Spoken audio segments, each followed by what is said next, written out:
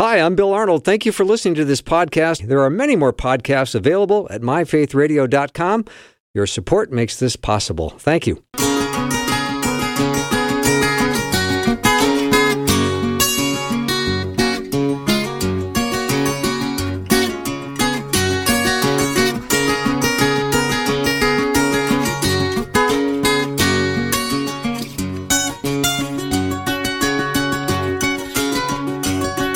And a warm welcome to the afternoon show. I'm Bill Arnold, and we are back in our Red Word series, so the words of Jesus. And I have a bucket list, and on that bucket list is, would I ever be able to get Pastor Colin Smith to be part of this series? And the answer is yes. Today is the day. I'm very much looking forward to that. He is a senior pastor of the Orchard Evangelical Free Church, which is in the suburbs of Chicago, and he's also the founder and teaching pastor of Open the Bible, and you can hear him weekdays on Faith Radio at 8 a.m. Central Time. What I love about Colin is not only does he love God's Word, but he loves teaching it, so that's what we're going to be doing today with him. Colin, I am very much looking forward to this teaching time today. Thank you. Well, Bill, thank you for the invitation. It's always a delight to talk with you, and to have an open Bible in front of us is a delight indeed. And people love this, the teaching of Jesus, the words that are read in the Gospels. It's thrilling to hear what Jesus says and what he means by his words, and I'm looking forward to John chapter 6 today. So if you have your Bibles open, and I encourage you to do that, open your Bible and also grab a notebook and a pencil, something to write with, because you will be a note taker today. So, Colin, let's start with just this whole idea that sometime after this, Jesus crossed to the far shore of the Sea of Galilee, and a great crowd of people followed him because they saw the signs he had performed by healing the sick. Yeah, it's very striking, isn't it? And it's one of the evidences of the authenticity of the miracles of Jesus. These people saw remarkable things that could only have been accomplished by the power of God. And who would be surprised that on the basis of what they saw, they followed Jesus no matter how far they had to go and no matter how difficult it was to get there. And here they're following Jesus around the other side of the lake because they're wondering what else they might see. And who can blame them for that? The Lord Jesus Christ performed miracles. He did things that only God himself can do. And we're going to look at one of them, of course, in the story in John 6 today. Mm-hmm. Colin, do historians ever give us a rough number when they say, and a great crowd of people followed him? Do we know what a great crowd is? Is that 50 people? We certainly know on this occasion, because John tells us in this story that the number of people on this occasion was 5,000 men. But then because he says 5,000 men, you've got to assume that women and children are added. And so, if most of them had a wife with them and a couple of kids each, I mean, you could be talking about 20,000 people here. This is a large crowd of people. Yeah, I'm calling that a great crowd. Yes. Yes. Indeed. Yeah. All right, let's pick up. Where would you like to take it from here? Well, you've got this crowd, and they're out in a remote place, and they've been listening to Jesus for a long time. And then the story tells us, John records for us, Philip is asking the question, where can we buy bread so that these people may eat? And I love what it says next in John 6 and verse 6, that Jesus himself knew what he would do.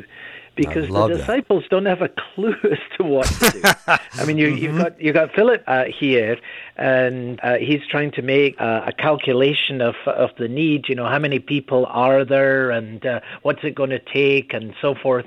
And then Andrew chips in a little bit later, and he's done an assessment of the resources and come up with there's only 5 loaves and 2 fish, and that's totally inadequate for this vast crowd, and so forth. And, that is so familiar, Bill.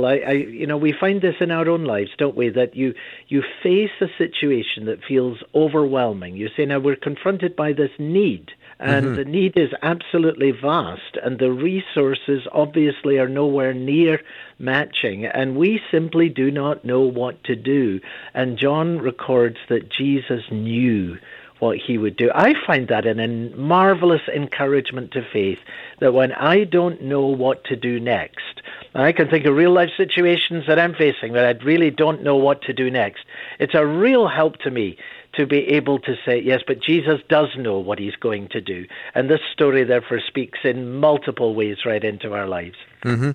Pastor Colin Smith is my guest today for our Red Word series, and you know him from Open the Bible with Pastor Colin Smith, heard weekdays on Faith Radio. Colin, let's just back up to the verse before where Jesus says, "Where shall we buy bread for these people to eat?" Now, I know everything he says is to bring glory to the name of the Father, so he wasn't trying to trick them in any way, was he? Because he knew what he was going to do.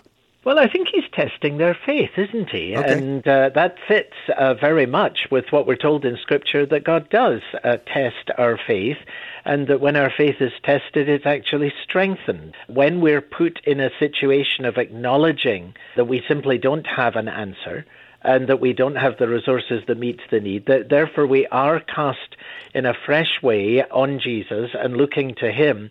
And that's where faith is strengthened and where it's tested, where he does for us something that we were not able to work out for ourselves and could not have done for ourselves. Mm-hmm. So, Colin, when Philip answered him, and he had a financial idea in mind, he was saying, wait, this would take more than a half year's wages to buy enough bread for each one to have a bite. I think people want more than a bite, too. I think he'd done a pretty accurate calculation, actually, because if you go on an average year's wages and divide out the numbers and so forth, you just about hit a McDonald's meal. So right. I think he'd done it pretty accurately, and he'd come to the conclusion that, look, this is what it would cost, and there's absolutely no way that we have anything like these resources to be able to cover this need. Well, that's a very familiar situation for Christian believers to find themselves in. So are they picking on the boy with 5 small barley loaves? And I mean, it sounds like Andrew, Simon Peter's brother, kind of speaks up. Wait a minute, here's a kid with some food. Maybe we should see what the Lord can do with this. Yeah, I know. But then he adds there in verse 9, but the 5 loaves and the 2 fish, and he says, but what are they for so many? So I mean, he's kind of holding his hands up and saying, look, this is completely hopeless. We've got a vast need on the one hand, and we've got minimal resources on the other. And there's no way that you can put these two things alongside each other and get any sense coming out of it at all. So it really is a kind of expression of despair, which Andrew brings to expression there. Yeah. Okay, Colin, let's go to crowd control next. Jesus said, have the people sit down. Well, how long is that going to take to get 20,000 people to cooperate?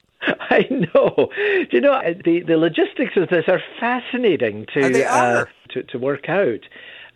What's striking to me, too, is that, if you put yourself in the position of Peter, James, or John, or any of the disciples, telling the people to sit down, that really must have been an expression of faith for them to do that.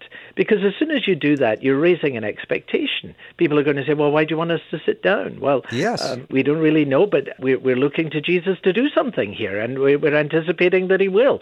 There's definitely an act of faith here in which Jesus instructs them to do something in advance of knowing what he himself would do. He was the only one who knew what he would do. And I think, again, we come back to the importance of that statement that John makes. He knew what he was doing. The disciples didn't have the faintest idea. All that they knew was that they had to obey Jesus in doing what he told them to do, which was go and get these people sitting down. Mark tells us, get them sitting down in groups of 150 and so forth and so on. Yeah, so in my opinion, the stakes seem kind of high. I mean, you're going to get a crowd this size to sit down, so the expectations are something really amazing is going to happen. That's exactly right. And, of course, it did. Oh, I know. You even think of the wedding feast at Cana, where he asked the servants to go fill 6 of these, 30-gallon water jars? Yep. How about I fill 1 and then I bring it back and see what you're going to do with it? Out of that, I think, Bill, really comes this principle, isn't it, that it is always right to obey the Lord Jesus Christ in everything that he says and does, even if we can't see what's going to come out of it. That's illustrated beautifully by the story you've just mentioned of the filling of the water pots when the servants did that, really without knowing what would come out of it. And it's the same here with the disciples, getting the folks to sit down in groups on the grass and so forth. They do not know at that point what it is that Jesus is going to do. All they know is that they have to obey him. Yeah. So Jesus took the loaves and gave thanks, and then it was kind of an all-you-can-eat buffet. I mean, they were seated and they ate as much as they wanted. Yes, yes. And marvelous that Mark it is who tells us that Jesus gave to the disciples the bread that was multiplied and the fish that were multiplied in his hand.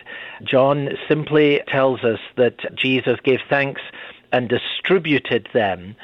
Mark tells us that the means by which he did that was through the disciples. Now, we've said that there might have been 20,000 people or something of that order, and they're now sitting down in groups of hundreds and fifties and so forth, and there are 12 disciples. Now, just doing the calculation there, that's an awful lot of people for each disciple to serve with loaves and fish. So just thinking about what this actually looked like, each of the disciples must have received bread and fish, an armful at a time, from Jesus, and then taken it to his group of people sitting there and distributed it. But how much can you carry of loaves and fish at one time? You know, you give that out, then you come back to Jesus and they receive more loaves, more fish, then they go and distribute them again, then they come back to Jesus. So it's backwards and forwards, backwards and forwards. I've loved just to think of this, that the disciples were like runners for Jesus. They basically received from his hand and took what they received from his hand and then gave it to people who were in need. And that's, to me, one of the most beautiful pictures of ministry, that we receive from the hand of the Lord Jesus Christ, and then that we take what we receive and then we give it into the hands of others. There's something just beautiful there. And of course, ministry is only sustained as we go on receiving from the hand of Jesus. We don't have anything to give except what we receive. But this is how ministry happens. This is how it is multiplied. And it's beautifully pictured for us here in the way that Jesus, by his own miraculous power, fed the 5,000 people on that day. Colin, is this the day leftovers were invented? Because Jesus makes a point of saying, gather the pieces that are left over, let nothing be wasted. So there was a lot of food consumed, and food left over. As a matter of fact, 12 baskets and some fish left over. So what is there a principle here we're supposed to understand? Well, I think for sure the principle of the abundance of God's supply, that God in his kindness is not barely able to supply what is needed, but he is able, how does Paul put it in Ephesians 3, to do abundantly above and beyond all that we ask and all that we think. And clearly this was very striking in the memory of the disciples, that not only was the multitude fed, but there was more that was left over. It's a marvelous, marvelous expression of the abundance of our Lord Jesus Christ and the generosity of his provision. Colin, I don't necessarily see a spiritual harvest, but in verse 14 it says, after the people saw the sign Jesus performed, they began to say, surely this is the prophet who is to come into the world. So that was a profound moment for many. It was. And, you know, as we continue our conversation in this program, Bill, through John and chapter 6, what we're going to see is the danger of a response to Jesus that is simply based on some marvelous thing that he has done. In this case, the miracle of the multiplying of the loaves and the fish. And what we find is that increasingly people who responded gladly at first become offended. And by the end of the chapter, we're going to see that, in fact, many of them turned away and turned back. So there's kind of a warning here. And I think that it's made very clear at the end of this first story in John's Gospel, where John tells us they wanted to make him king, and by force. And what does that mean? It means here are a group of people who already had an agenda in regards to how they thought they should deal with the problem of the day, which of course was the Roman occupation and the Roman rule over their country. And now they see in Jesus someone that they can rally around, and if only they can get him to adopt their agenda, if they can make him the person who's going to lead them in what they want done, we'll take him by king and make it by force and make him king. Well, then, we can get this revolution going right away. And Jesus will have absolutely nothing to do with it. It's very striking to me that as soon as people see his power, they want to seize him and use him for an agenda that they've already decided in their own hearts. And Jesus will never allow himself to be imprisoned by someone else's agenda. I think, of course, that was really the ultimate issue with Judas, that he had another way that he wanted Jesus to go, and Jesus will never be manipulated into becoming the means of us pursuing what we want to get done. I love that. Pastor Colin Smith is my guest. We are in the words of Jesus in John chapter 6. When we come back, we're going to talk about Jesus walking on the water. We'll be right back.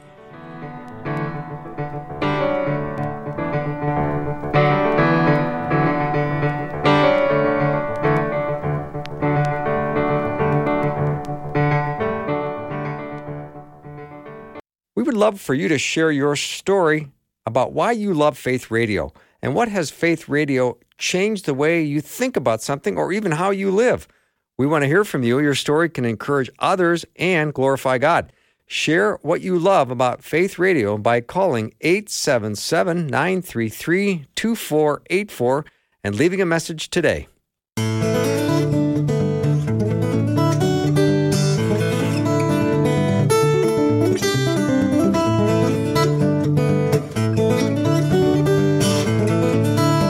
I have to admit, I'm having one of those really good days because I get to be here on air talking to Pastor Colin Smith. Of course, you know him from Open the Bible weekdays at 8 a.m. Central Time, right here at Faith Radio. We are in the words of Jesus. We are in John chapter 6, and I have loved the conversation to this point, and we're going to continue it as Jesus walks on water. So, Colin, evening is rolling around. The disciples were going to go down to the lake, and they were going to get into a boat and set off for across the lake for Capernaum, but it was dark, and Jesus hadn't joined them yet. So what are they doing taking off without Jesus? Well, again, it's wonderful that God has given us 4 Gospels, and so very often we're able to put them side by side and get a fuller picture of the stories of what takes place. And Mark tells us in his Gospel at this point that Jesus made them get in the boat and go over the other side. It's a very strong term. He made them get in the boat. Nice. Now, why would that have been? I suspect for this reason, that when, as we said at the end of the last section, Jesus performed that miracle, and the response of these people, the crowd, was, let's make him king and take him by force and make him king. I suspect the disciples would have rather liked that idea. Oh, make Jesus king. Judas would have loved that. I suspect people would have thought that was a great idea too. And it's almost as if Jesus says, we got to get you guys out of here before you get tempted with any of this stuff. And so he has nothing to do with the agenda of the crowd. He moves the disciples very promptly away. You get in the boat, you go across the other side of the lake, and then Jesus disappears up a mountain. And again, it's Mark that tells us that the reason he did that was to pray. And so that sets up the second scene in this marvelous chapter of John in chapter 6 that we're talking about today. Okay, Colin, let's just say I'm a fairly seasoned guy in a boat, so I'm not, I'm used to being on boats, and now I'm 3 or 4 miles away from shore, and a strong wind was blowing, and the waters are growing rough, and all of a sudden I'm seeing a person, walking on water towards my boat? Explain. Yes. It must have been absolutely terrifying for the disciples. I mean, first, although they were clearly used to bad weather, they were fishermen and they were used to boats. Again, Mark, filling out the detail here, speaks about them straining at the oars. It's clear that during the night they were just exhausted, trying to row against this wind and against this storm, and they're really not making progress. It's a pretty dark scene. It's night. It's the wind's howling. They're making no progress. They're getting increasingly exhausted. I think that in itself is really important, because the first story is telling us about an amazing miracle where the disciples had the absolute joy of distributing the food that was multiplied in the hands of Jesus, and they take it from the hands of Jesus and they give it to people who are in need and hungry. So you think, what's not to love about being a disciple of Jesus?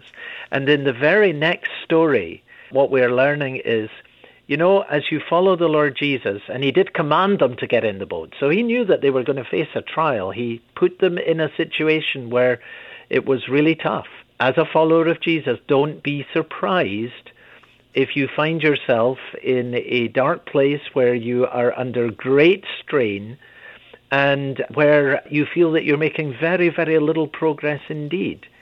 And then, as you were saying a moment ago, Bill, Jesus comes to them. And that, to me, is just the most wonderful thing in this story, that when it's dark and when you're up against it and when you feel you're making no progress whatsoever, the Lord Jesus Christ is able to draw near in a very special way.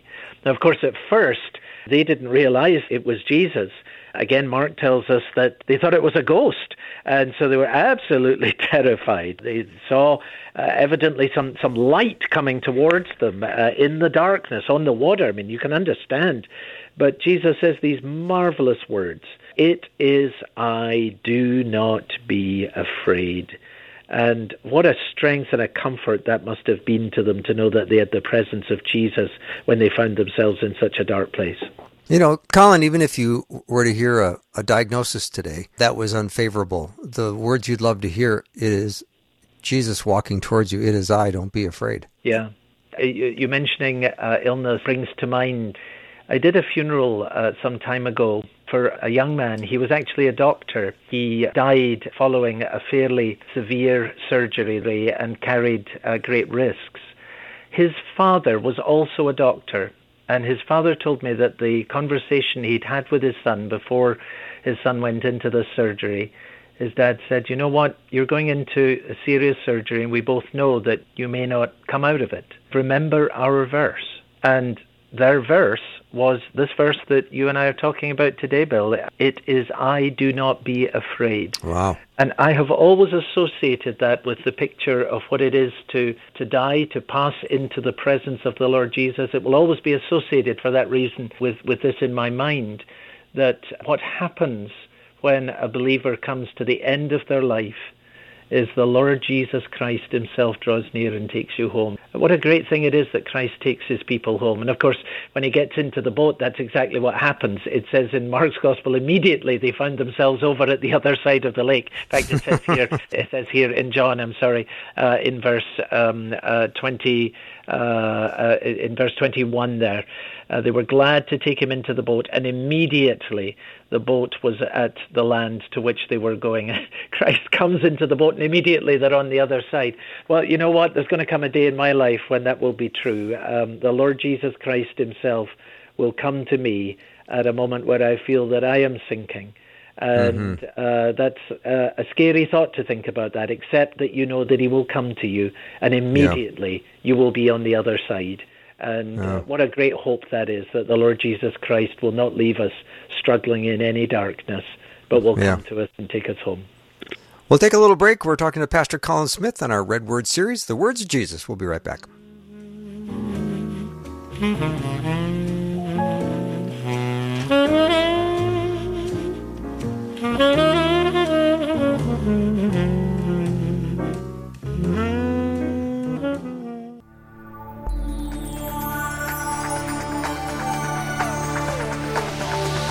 It's the afternoon show with Bill Arnold. Prime time, drive time. Let's get it started.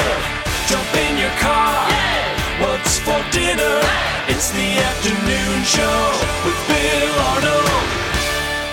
I know the Lord has a lot to do for Pastor Colin Smith. He is a senior pastor of Orchard Evangelical Free Church in the Chicago area. He's also has his own radio show called Open the Bible, which is on Faith Radio in the mornings at 8 Central Time. He's authored several books, including Momentum, Pursuing God's Blessings Through the Beatitudes, Heaven, How I Got Here, the story of the thief on the cross, Jonah, Navigating a God-Centered Life, and many, many more. But today we're talking about John chapter 6. And if you just joined us, you've missed a wonderful teaching segment on Jesus feeding the 5,000, and then a lovely segment on Jesus walking on water. We're now going to move to Jesus as the bread of life. Colin, where do you want to start with this one?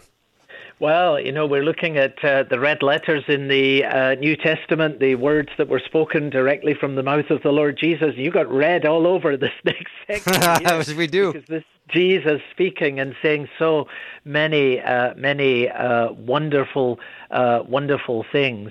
And at the center of this are the words that you have just spoken that are repeated twice. First, it's in verse 35 where Jesus says, I am the bread of life.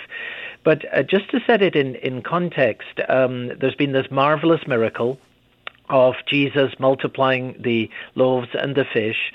The disciples have then gone in the boat across the lake, and Jesus has gone up the mountain to pray. The next day, he's on the other side of the lake because he's joined the disciples in the boat, and then they've gone all the way across. And the crowd, of course, are looking for Jesus because they want to see another miracle. And so they've come all the way around as the disciples have gone across on the boat, and they eventually find Jesus.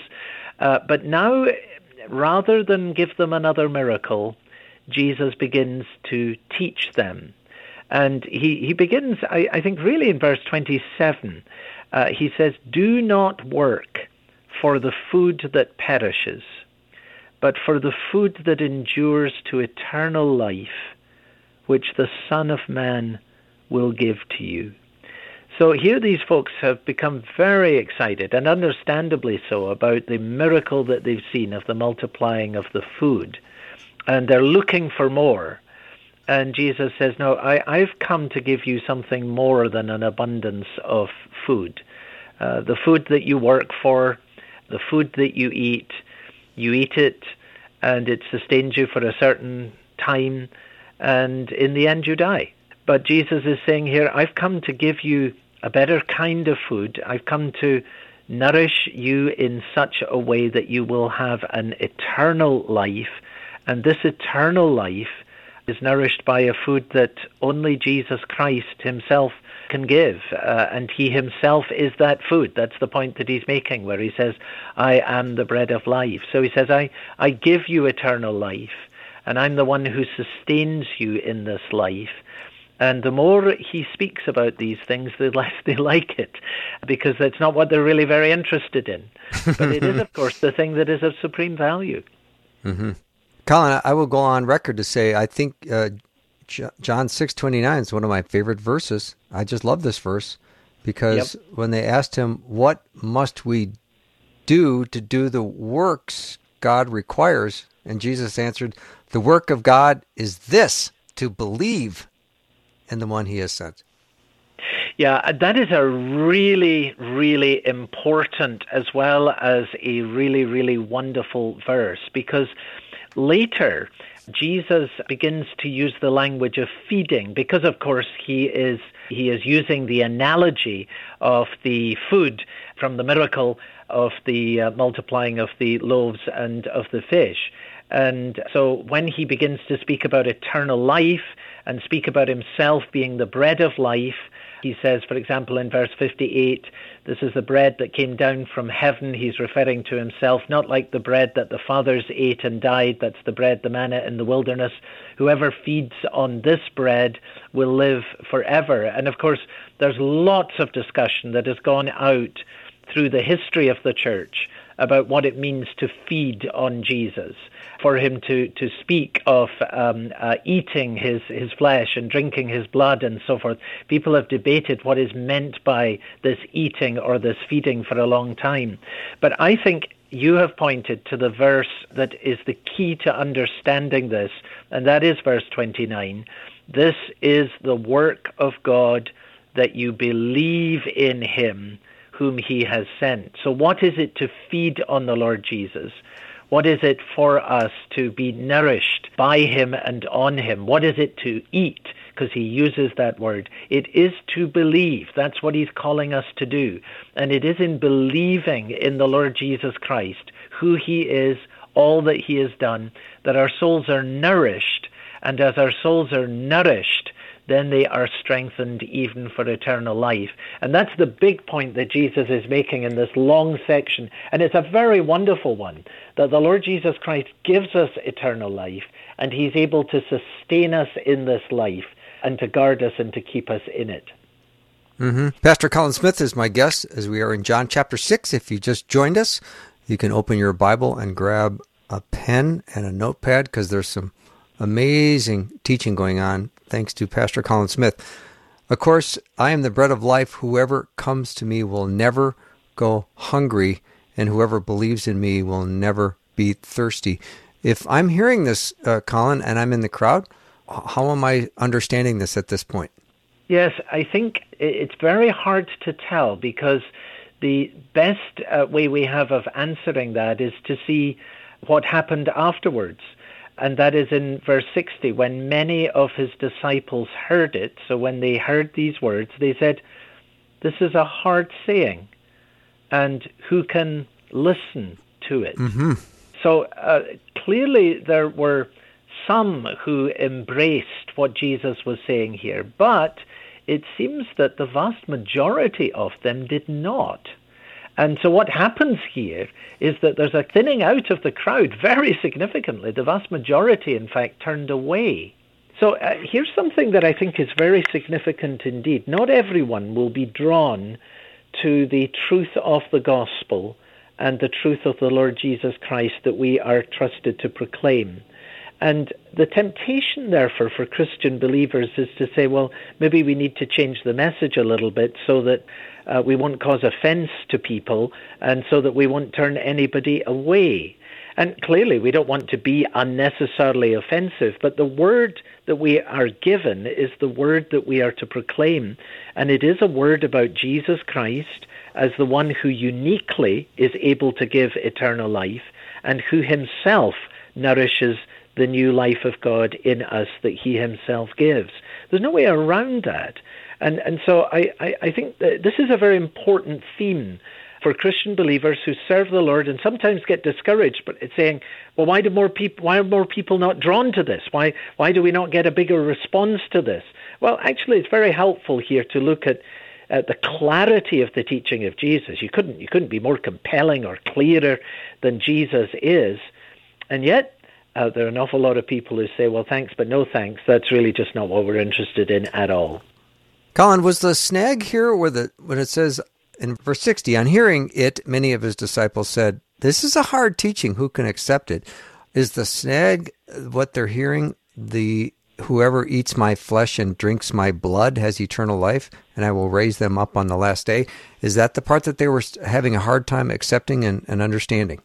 Yes, but I think that it's not just tied to these particular words. I mean, when Jesus speaks about his flesh and his blood, he's speaking about the atonement, the very heart of the Christian faith, which is that because we are sinners and because sin brings a penalty, we needed a sacrifice that Jesus Christ alone was able to give, and that he made that sacrifice when he gave his body and shed his blood for us on the cross. That's clearly what he is speaking about here, and they were offended at that.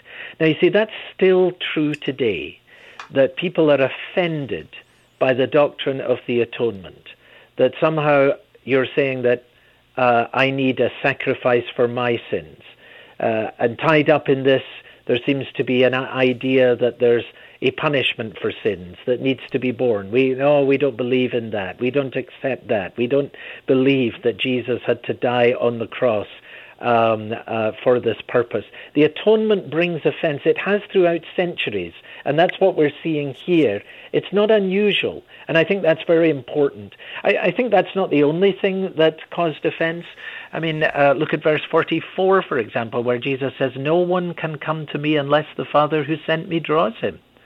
Well, that kind of offends a person's pride, doesn't it? Sure they like does. to think they can do anything that they want. And Jesus says, you know what? You're actually dependent upon the grace of God here.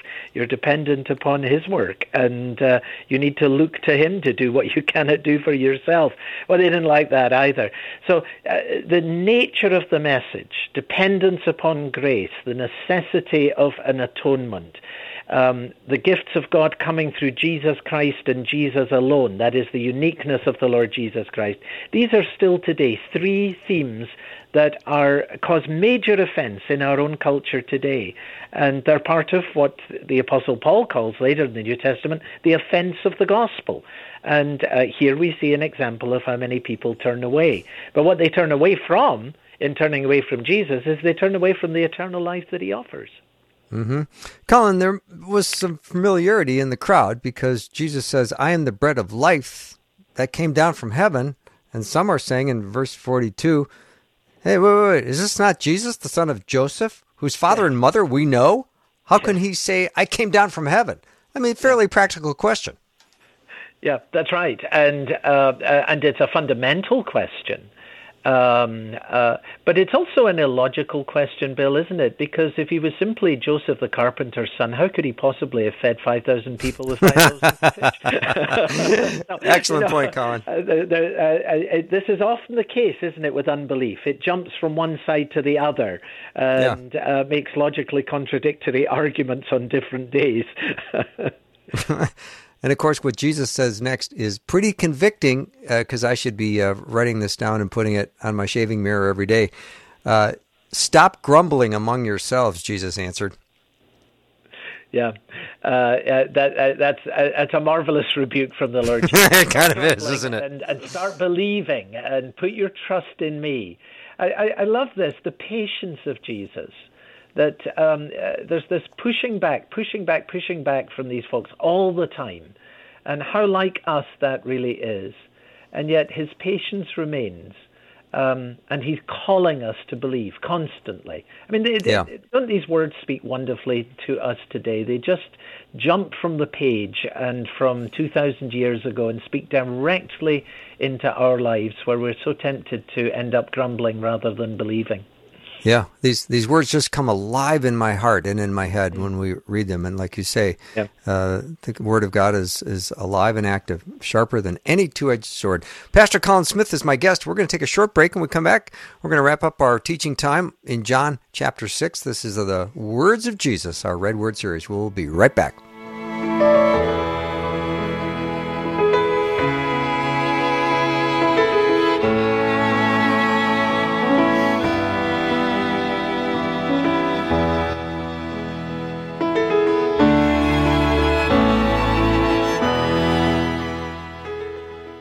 Faith Radio and Afternoons with Bill podcasts are available because of listener support. If you are a supporter, thank you so much. Becoming a supporter today by visiting myfaithradio.com.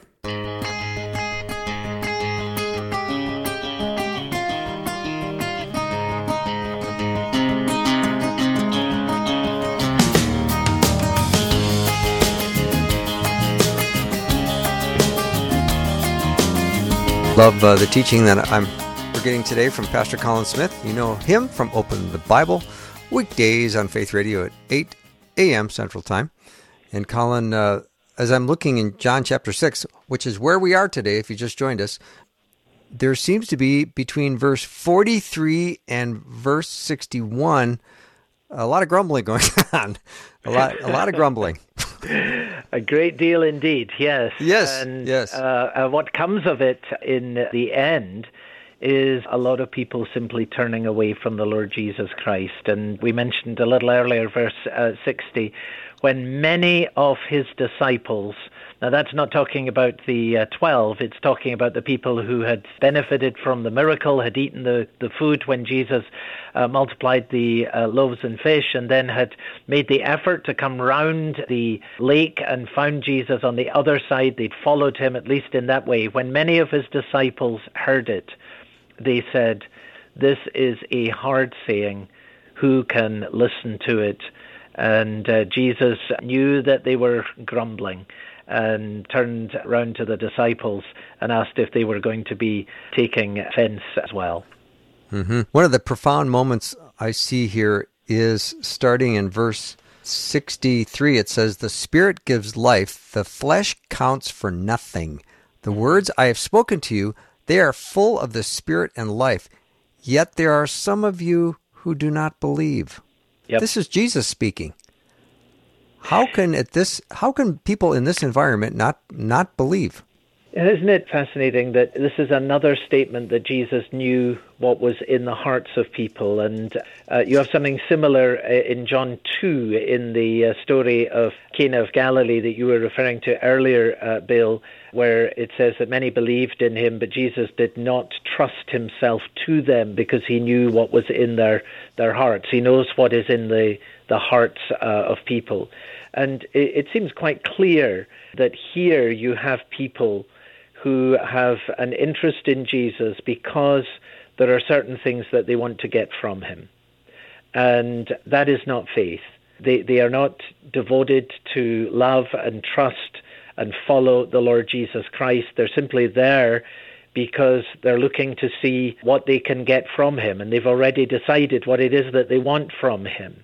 And of course, that kind of perversion of Christian faith that isn't faith at all has sadly become quite widespread in our own time. And it really runs right through this chapter. From the beginning, they saw a marvelous miracle, so they decided they wanted to co-opt Jesus into their agenda. They then chase after him. He then teaches them these many things that they don't like because it's nothing to do with their agenda. Their agenda is all, as Jesus puts it here, related to the flesh. It's all about life in this world. It's all about what I can get here and now. And Jesus it will simply not be co-opted into making what they want to happen for them. Mm-hmm. Colin, in verse 65, he went on to say, "This is why I told you that no one can come to me unless the Father has enabled them." So if I have a thermometer and my temperature is 98.5 and I don't feel good, so I take my temperature, it's 102, I go, "Oh, I've got a measuring device that says I have got a fever." So how can we recognize or measure when the Father has enabled someone to come to him?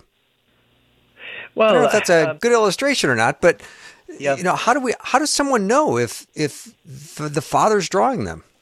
Well, I think that the evidence that a person that a father is drawing a person is very, very simply that they come. Jesus said, "All that the Father gives me will come to me, and whoever comes to me, I will never turn away." And so the evidence of the Father's drawing is our coming. Now, the evidence in the case of these people that the Father was not drawing them is that they turned away. And no one who was being drawn by the Father would turn away from the Lord Jesus Christ. So I think actually that is the simple evidence. And it is a wonderful thing that Jesus has open and outstretched arms towards all who will come. And we can say to any person, if you will come to the Lord Jesus Christ, he will not turn you away. We can say that without any question. Mm-hmm. And when people come, we can thereby reflectively say, you know what? That's the evidence that the Father has drawn them. Everyone who comes says, you know what, I'm aware as I think about it now that God has been at work in my life. And the evidence of it was that we came. It certainly is a prayer of mine when I think of people who are outside of God's family, who I love, who are in my circle of influence, and people I know, that I pray that the Father would draw them to himself. yes, yes. And I always start to think, well, what would that look like? How would I measure or recognize that the Father is in fact? And Colin, you've kept it really simple. People, they show up, they're present. God works through their everyday situations. Yes. And like you, Bill, I find that a wonderful encouragement for prayer for people that I care about who don't yet know the Lord as well. Because I figure, if it was just down to them, and that's all that was ever in play, then I wouldn't really have any hope for them, because they have absolutely no interest at all. But if it is indeed the case that the Father, by His grace, can draw people and work in their hearts and change their hearts, then I have some hope. And that's precisely what we're being told in these wonderful words of Jesus. And that's a reason to pray. It's a reason for anyone to pray. Say, Lord, would you turn the heart of my rebel son? Would you speak to and open the eyes of my daughter who has no interest in the things of faith? Would you draw them? And then, as you said, to look for the answer to that prayer. The way that you would know that that's happening is that they come. Right. You're keeping it simple, Colin, which is what I love. All right, let's go to verse 66. From this time, many of his disciples turned back and no longer followed him. You do not want to leave too, do you? Jesus asked the 12. And then this wonderful thing that Simon Peter answered him, Lord, to whom shall we go? You have the words of eternal life. We have come to believe and to know that you are the Holy One of God. It's a marvelous, marvelous statement, isn't it? Oh, it's fantastic. It's so striking to me, Bill, how directly this speaks to us today. Folks who are listening to us and walking through John 6 with us today know well that there are many, many, many people in our country, across the country, who are turning away from faith in Jesus. They may only have had a nominal faith. They may have been Christian by name only. But whereas once they would have professed some kind of religious Christian affiliation, now they would do so no longer. And so we are seeing many, many people turn away. And I expect that probably everyone listening to us, and including you and me, as we've just been saying, we have those who we love and care about who have turned away. So this speaks very directly to us. And the thing that I take from the end of this chapter, Bill, is that when someone that you love turns away from the Lord, the very best thing you can do is to remain faithful to the Lord. And that's what happens here. You see, these folks are turning away, and Jesus says to the disciples, well, what about you? You're gonna go as well? And they make this marvelous response. They're not going to go. They're going to stay, and they're going to stay because they know what's at stake. Eternal life is at stake. This isn't like some hobby or interest on the side. Jesus gives eternal life, and there's no one else who can give it. And so Peter answers for the others so wonderfully here. To whom else could we go? Only you have the words of eternal life. You are the Holy One of God, and that's why we're staying with you. And it is really important that those who have faith in the Lord Jesus Christ stay steady in their witness, especially when there are others who we love and care about who turn away. And of course, it's the evidence of real faith that it does persevere, that it does stay, and that true disciples continue and look to the Lord Jesus, who gives them life and sustains that life in them. Colin, I'm going to ask you an unfair question because we only have a minute left. And are you still at 5 granddaughters? Yes, what a gift they are, Karen. And I have 2 sons, and from our 2 married sons, we now have 5 granddaughters. So Karen rejoices in the fact, and so do I, that we've added 7 women to the family. We are very blessed, and pray much that they will, in their time, come to a true knowledge of Christ, as our sons and daughter-in-laws have, and that in His great mercy they will continue to know the blessing of the Savior. Yeah, it's not fair to give a grandpa only a minute to talk about his 5 granddaughters. So, but thank you for being so concise, and thank you for spending an hour with us talking about John chapter 6. It's been wonderful. It's always a delight to open the Word. Thank you. If you want to receive a daily email featuring a scripture graphic, you can sign up for the verse of the day at myfaithradio.com. I think you should do it. I think it's great. And if you want to share your Faith Radio story, if Faith Radio has become a part of your daily journey with God, we'd love to hear your story. You can share how God is using Faith Radio to encourage you and to help you grow. You can do that also at myfaithradio.com. Pastor Colin Smith has been my guest. You can learn more about him at openthebible.org. Again, openthebible.org. That's our show for the day. Have a wonderful evening, and I'll see you tomorrow.